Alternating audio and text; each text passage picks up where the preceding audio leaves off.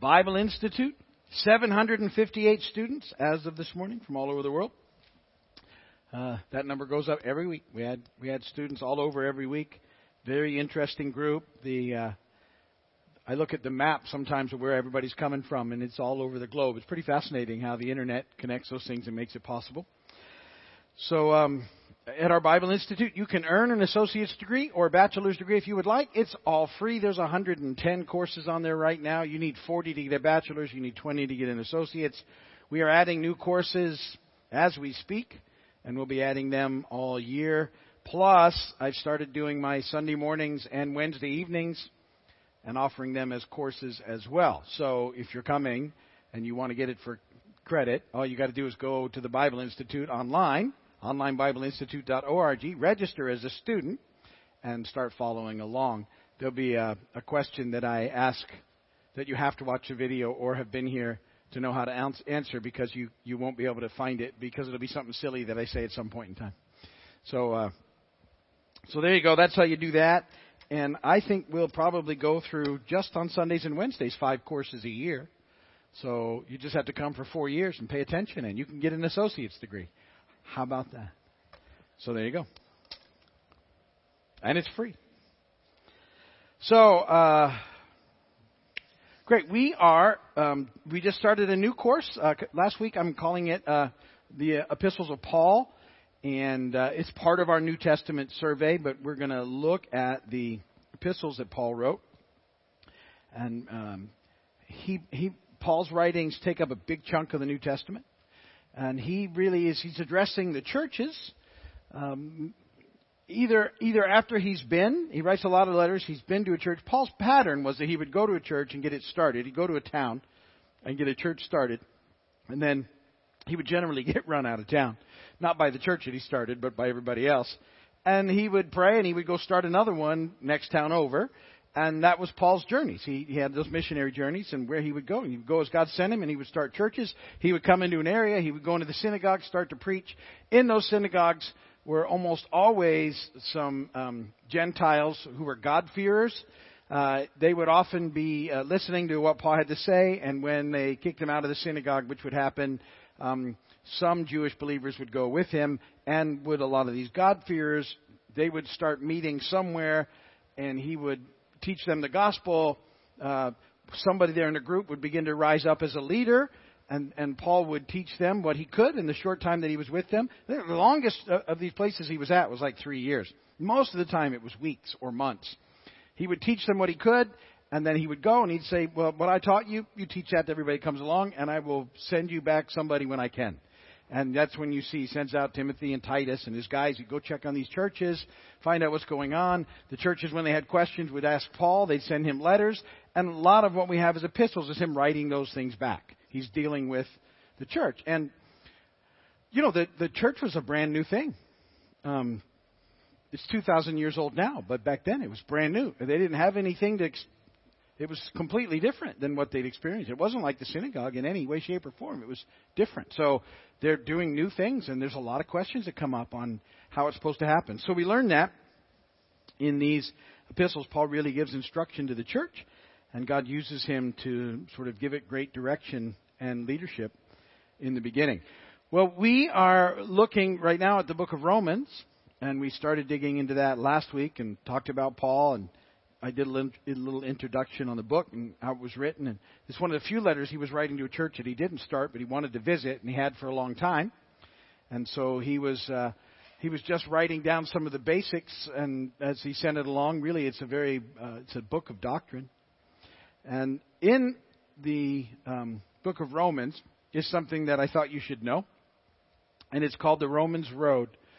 You've probably heard that if you've been around a church for any length of time, but the Romans Road to Salvation is a collection of verses in Romans that you can use to help someone come to know Christ. And it's really a very simple but powerful explanation of why we need salvation, how God provided it, how we can receive it, and what the results of it are. So it really answers sort of the basic fundamental questions of what it looks like. So I think it's there in your notes. But the first step in the Romans Road, if you would, the first place along the journey is Romans 3:23. For all have sinned and fall short of the glory of God. It's a great point to start a discussion. If somebody's asking you questions, because that's what it means. What it says, all have sinned. All of us have sinned. Since we've sinned, we've fallen short of the glory of God. So the thing that we're dealing with is God is perfect and holy. So if you have to explain this to people, you've probably been asked some of these questions before, and people will start asking you. We deal with a common belief now in our culture that all you really have to do is be good. You just need to be a good person. You hear that everywhere. It's all over television and it's a common belief. If you ask people, what does it take, because in our country still, most people believe in heaven and actually believe in God, some sort of belief in God. But if you ask them about what it looks like, they think, well, I just think you need to be a good person. And then where that starts to become tricky is, well, who gets to define what good is, as opposed to what? Does that just mean you're more good than bad? But is that really good? Because you've outweighed your good with your. A lot of people think that, right? You just need to outweigh your good. It's a point system. How many of you people have you heard people think it's a point system? And a lot of people believe it very firmly. Oh, I just got to do more. I worked with a guy once who was a nice enough guy, but he was doing a lot of stuff that he shouldn't have been doing. I mean, lots of stuff. Like anything you could think of that you probably shouldn't do. He was one of those guys. But he would purposely give money to organizations and charities and stuff. And he told me, I'm just buying tickets to heaven. And I'm like, it don't work that way. Because I don't want to hear that. And yet that was a sort of an entrenched belief that as long as you were trying to sort of do more good than bad. And a lot of people believe that. It's not the issue. The issue is this. God is perfect. And we're not. And perfect God, to be in the presence of perfect God would require perfection. Once you've sinned, you're not there anymore. And it just took one. It's not it's once you've sinned. And guess what? We've all sinned. Everybody. It says it right there. All have sinned. And you're born into it at this point because of the fall. We have a sin nature. And people go, oh, you can't think that little kids and stuff. All you got to do is spend one morning in one of our nurseries on Sunday, and you'll believe that kids are rough. They steal toys from each other, and you'll always get one kid that wants all the toys at once. He can't even play with them all, but you don't want anybody to have a toy, and the other ones go trying to get the attention. It's a mess, but we're born in it, so we've all messed up. Well, once we've messed up, we have an issue. We're separated from God, and that's the overall problem. God is perfect, we're not, and this giant chasm exists in the process. So the beginning of this thing is all of us sinned, and we've fallen short of the glory of God. We're separated. Paul in Romans 3:10 through 18 gives a picture of what sin looks like in our lives. He says this, as it is written, there is no one righteous, not even one. There is no one who understands, no one who seeks God. All have turned away. They have together become worthless. There is no one who does good, not even one. Their throats are open graves. Their tongues practice deceit. The poison of vipers is on their lips. Their mouths are full of cursing and bitterness. Their feet are swift to shed blood. Ruin and misery mark their ways, and the way of peace they do not know. There is no fear of God before their eyes. He's sort of quoting from the Old Testament, giving a description of what sin looks like. And I'm not that bad, but all of us have gone our own way. That's sort of the definition of sin. We've chosen to do it our way, not God's. And we're all guilty of that. And then we sort of have a habit of trying to measure ourselves against somebody that's worse than us. See, that's if you don't have a standard for good, that's what you try and do. Well, I'm better than that person, so I must be okay. And it's ridiculous. Because you're not supposed to compare yourself anyway. Because either you'll find somebody that's doing way better than you, and you can't ever measure it, or you find somebody that's doing way worse than you, and that's not right either. So if you need to compare yourself to anybody, compare yourself to Jesus, and that's all it takes. Because you'll go, oh yeah, I'm not going to make it like this. In my own strength, I can't do it. So, what happens? Well, the second part of the road, Romans 6:23, the wages of sin is death. But the gift of God is eternal life in Christ Jesus our Lord. So you start to get some good news introduced in here. So we've all sinned. Romans 3:23, and fallen short of the glory of God. And the wages of that is death. That's what we all deserve. Sin leads to death. That's how it works. It's the consequence of sin. So the punishment that we've earned for our sin, the punishment that we deserve is death. And that's not just a physical death, it's an eternal death. It's a separation. It's the result of what happens, and we're separated from God. So you have a reality, and then you have the beginning of the good news. Third step, Romans 5:8. But God demonstrates His own love for us in this: while we were still sinners, Christ died for us. So this really picks up where Romans 6:23 left off. The gift of God is eternal life through Christ Jesus the Lord. And what He did, He demonstrates His love to us that while we were still sinners, Christ died for us. So Jesus pays the price of our sin. And His resurrection proves that God accepted the payment of Jesus for our sins. He accepted it. That's the point of the resurrection. So what happens is, here's God, perfect. That hasn't changed. All of us have sinned. Down here, can't get back in our own strength. There's not... See, and oftentimes we get confused because we think we can work our way back. You can't. You can't earn your way back. There's nothing you can do. There's no set of rules that you can follow. There's nothing figured out that can get us back there. But God's made a way. And what He's done is that Jesus has come, fully God, fully man, lived the perfect, sinless life that none of us could, and then willingly went to the cross on our behalf, where He died and exchanged His life for ours, and He paid for our sin. Then He defeats death. He rises again. Always do that. And so in His death and resurrection, there's a way for us to be reconciled to God, because God chooses to see all who believe in what Jesus has done through the perfection of His Son. That's how that's restored. We just had a whole weekend on that, and I talked about justification and what that means. Romans 10:9. Here's how. Fourth step. That if you confess with your mouth Jesus is Lord and believe in your heart that God raised Him from the dead, you will be saved. So because of what Jesus has done, His death on our behalf, all we have to do is believe in Him, trusting in His death as a payment for our sins, understanding that, and we'll be saved. Romans 10:13 says the same thing. For everyone who calls on the name of the Lord will be saved. So Jesus died to pay the penalty for our sins and to rescue us from eternal death. And salvation, the forgiveness of sins, is available to anyone who trusts in Jesus as their Lord and Savior. That's how that works. So the message that I'm doing on the weekends we've talked a lot about these things. Remember, I said it's all about the cross. It's what Jesus has done. Where do we end up in trouble? We almost always plus it. Cross plus. That's what I like to call it, because it's so true that we have these cross pluses, that we've added things to the cross, and then we expect people to live under those things, and that everybody does it. And one of the things we have to do is we have to be willing to wrestle through with God and to make sure that we're dealing with our own pluses that we've added.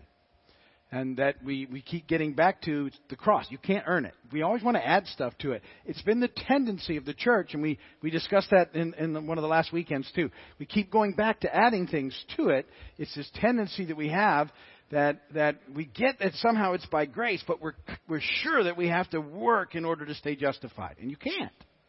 You can't earn it to get in, and you can't keep in by continuing to work. Fifth thing, Romans 5:1. Therefore, since we've been justified through faith, we have peace with God through our Lord Jesus Christ. So, because God chooses to see us in the perfection of His Son, that's in effect justification, just as if we'd never sinned, we're now at peace with God. The conflict that we had is gone. The chasm is overcome because He's seeing us through Jesus, and we can be at peace with Him. We have peace with God through our Lord Jesus Christ. And so we engage in relationship with Him. Romans 8:1 says it's not part of the step, but it's there. Therefore, there is now no condemnation for those who are in Christ Jesus. So He sees us in the perfection of His Son. That's one of the hardest things for us to grasp. And the enemy tries to keep us from getting a hold of it firmly, because the enemy loves to use guilt and shame. It's some of his strongest tactic. So that's some of the stuff we talk about. If he can keep you bound up in guilt and shame, you don't live the life that we have in Christ as effectively as you could have. And why would he not want you to be that? Not only does he like to mess with you, it keeps you from impacting others the way that we could actually impact them when we've embraced this life to the full. And then, number 6, it's a precious promise. Romans 8:38 and 39. I am convinced that neither death nor life, neither angels nor demons, neither the present nor the future, nor any powers, neither height nor depth, nor anything else in all creation will be able to separate us from the love of God that is in Christ Jesus, our Lord. So when we come to Christ, we're into relationship with Him, and He's got us and He's for us, and there's nothing that compares with it. So some people say, oh, well, you can just say something and then you can do whatever you want to do. You haven't grasped the reality of what it means to be a believer, a Christian, a follower of Christ, if that's the way that you look at it. Because when you get what's happened to you, you change in that you want to start to live for Him. It's not rule following, but we're not trying to get Him to respond to us by living a certain way. We're living a certain way in response to what He's already done. That's one of the things we're talking about on the weekend. So, terms that come up with talking about this with folks. One of them is the wrath of God. I said this last week. A lot of people think that the wrath of God is limited to the Old Testament, and that's why they don't like it. But Jesus talks about the wrath of God in the New Testament, so it's a very valid thing. And again, we have this cultural thing that has people have trouble.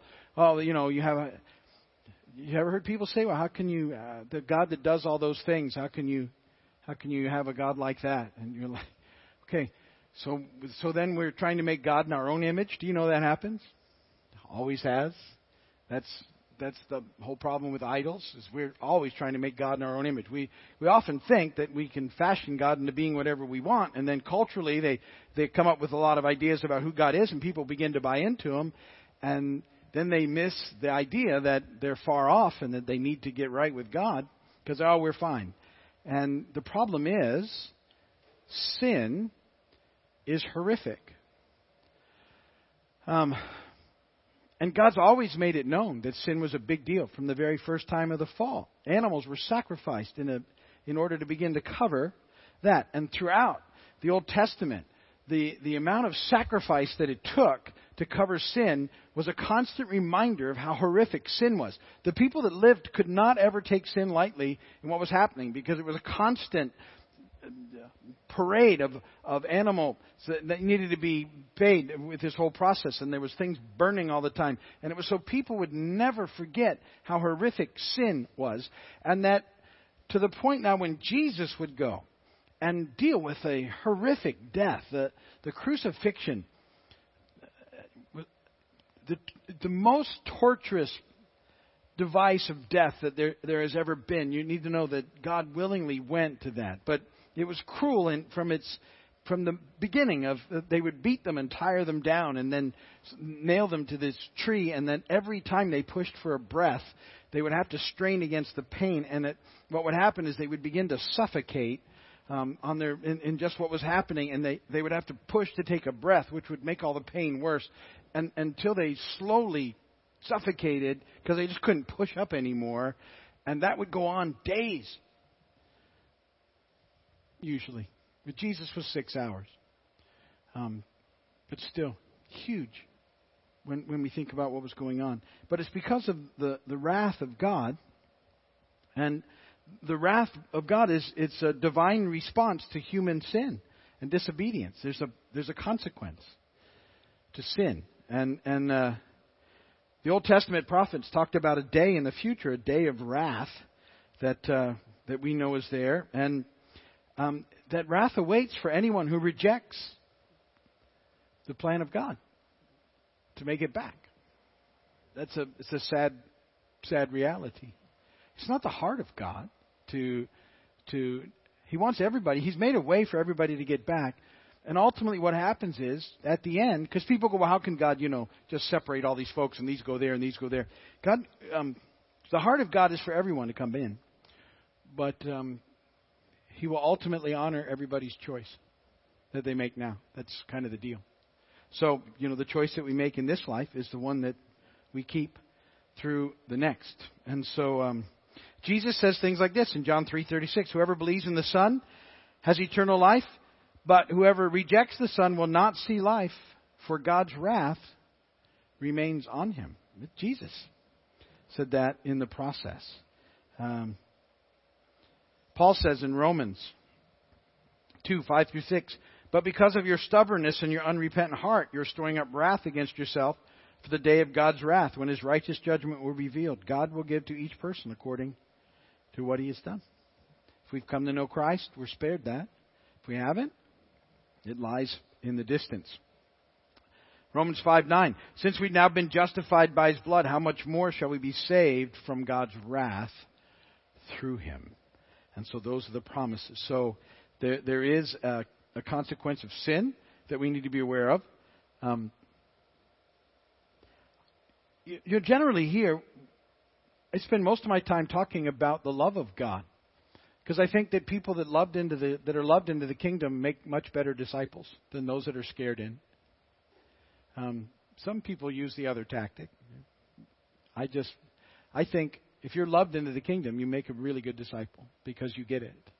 And you don't need to be scared in, but it's part of what's going on. Why do we need to be saved? Because the wrath of God is a very real thing.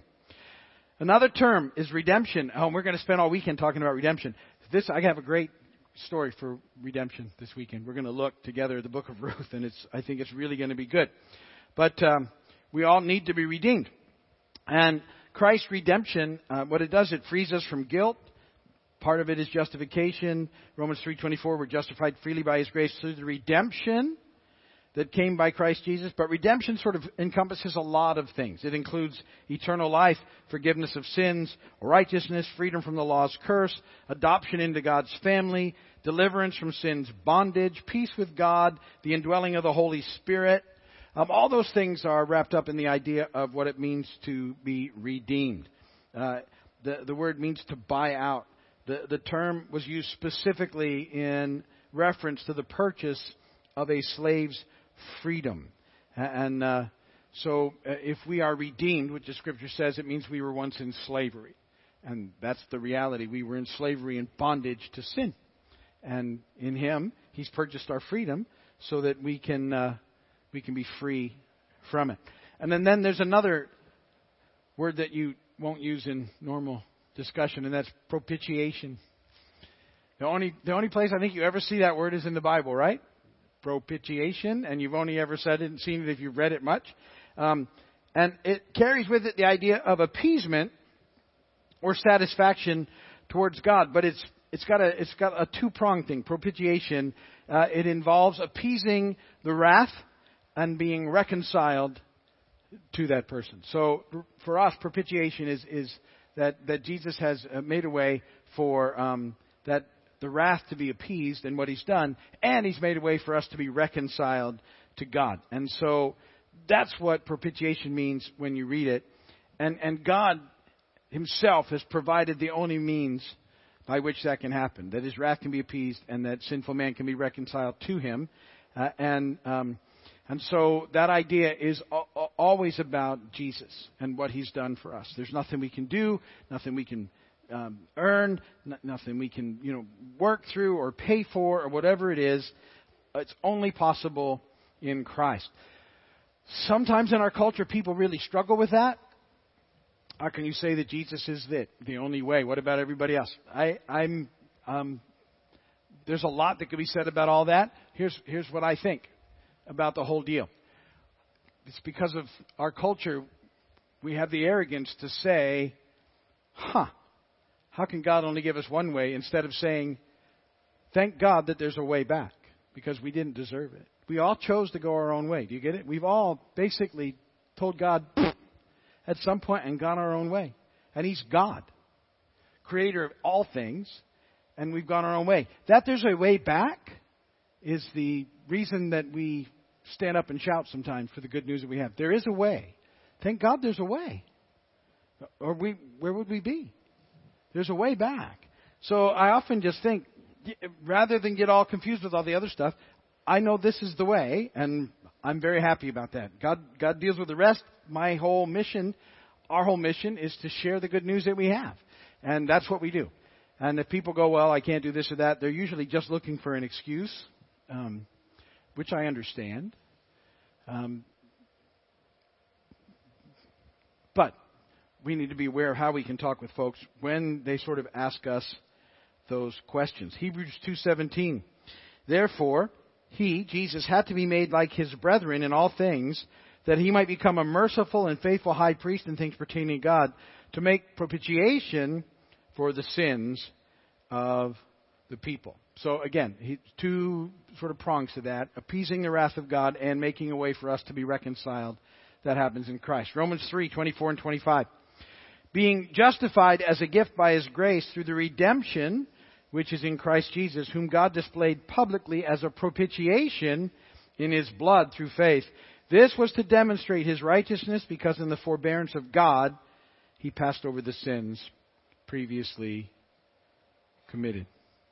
So in Christ we've been justified freely by his grace through the redemption that's in Christ, whom God set forth as a propitiation by his blood through faith to demonstrate his righteousness.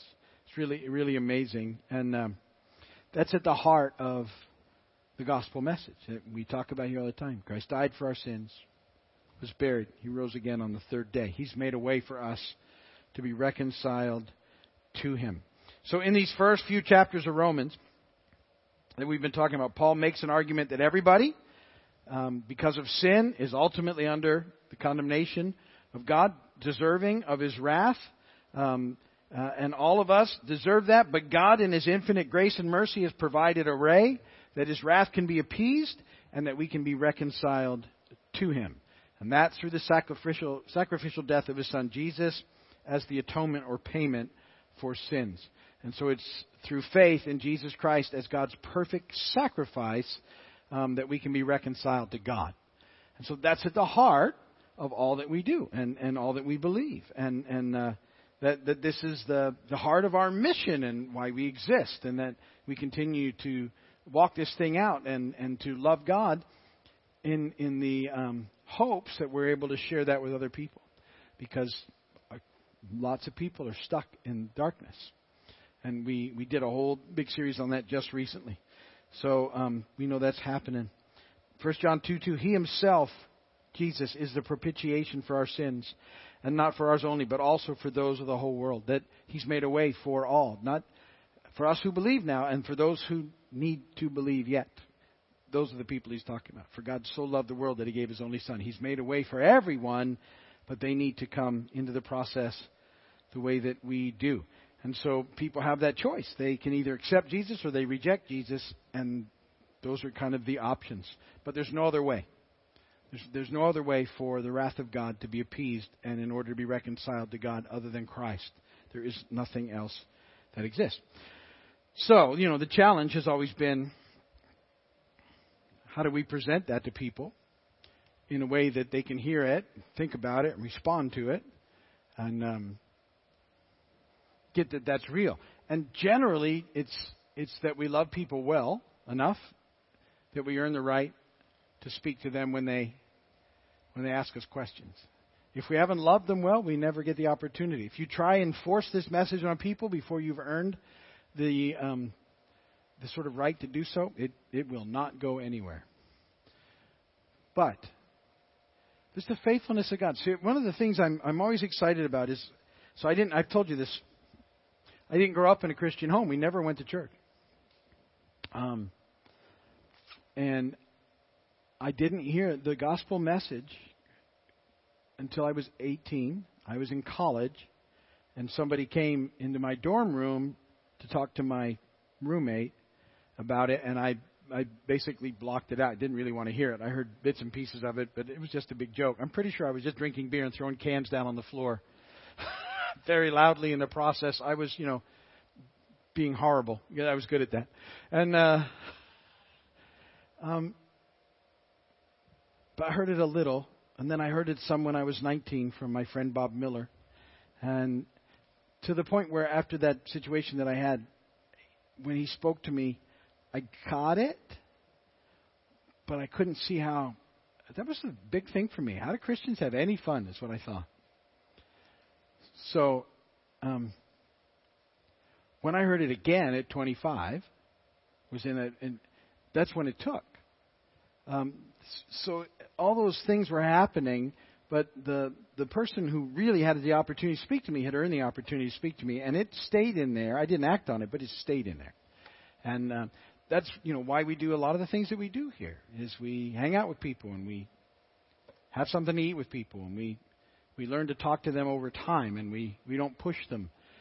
We give them the opportunity to ask questions when they've come a little bit, and when they feel ready to respond. And people come in here all the time. We have the amazing fortune of seeing a lot of people come to Christ here.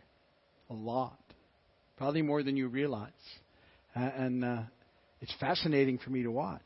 And then, having been here now 30-some years, watching the change in lives that happens, that's ongoing in people. And knowing that it's a God thing, that God's the one who changes lives. But it's an amazing journey that He's got us on, and that we're all part of it. And He uses us all in the process. And you just never know what things that you're doing that are having an impact, but you will. And there's a lot of them. I think that there may be an opportunity when we have all gone to be with Jesus, where we get to sort of see people that impacted us, and we're able to say something, and then people will come and say, "Oh, you might not know me, but you made a difference in my life." And I think that'll probably be fun for 1,000 years or so. I don't know. You'll have lots of time. You won't have to rush it. Tell me exactly what I did for you. Talk about me. I don't think you'll be like that in heaven, but but you just think it's going to be a pretty awesome thing. All right. That's enough. I'm just droning on. We'll get more into it next week. If you're watching my video, thanks for watching, and I will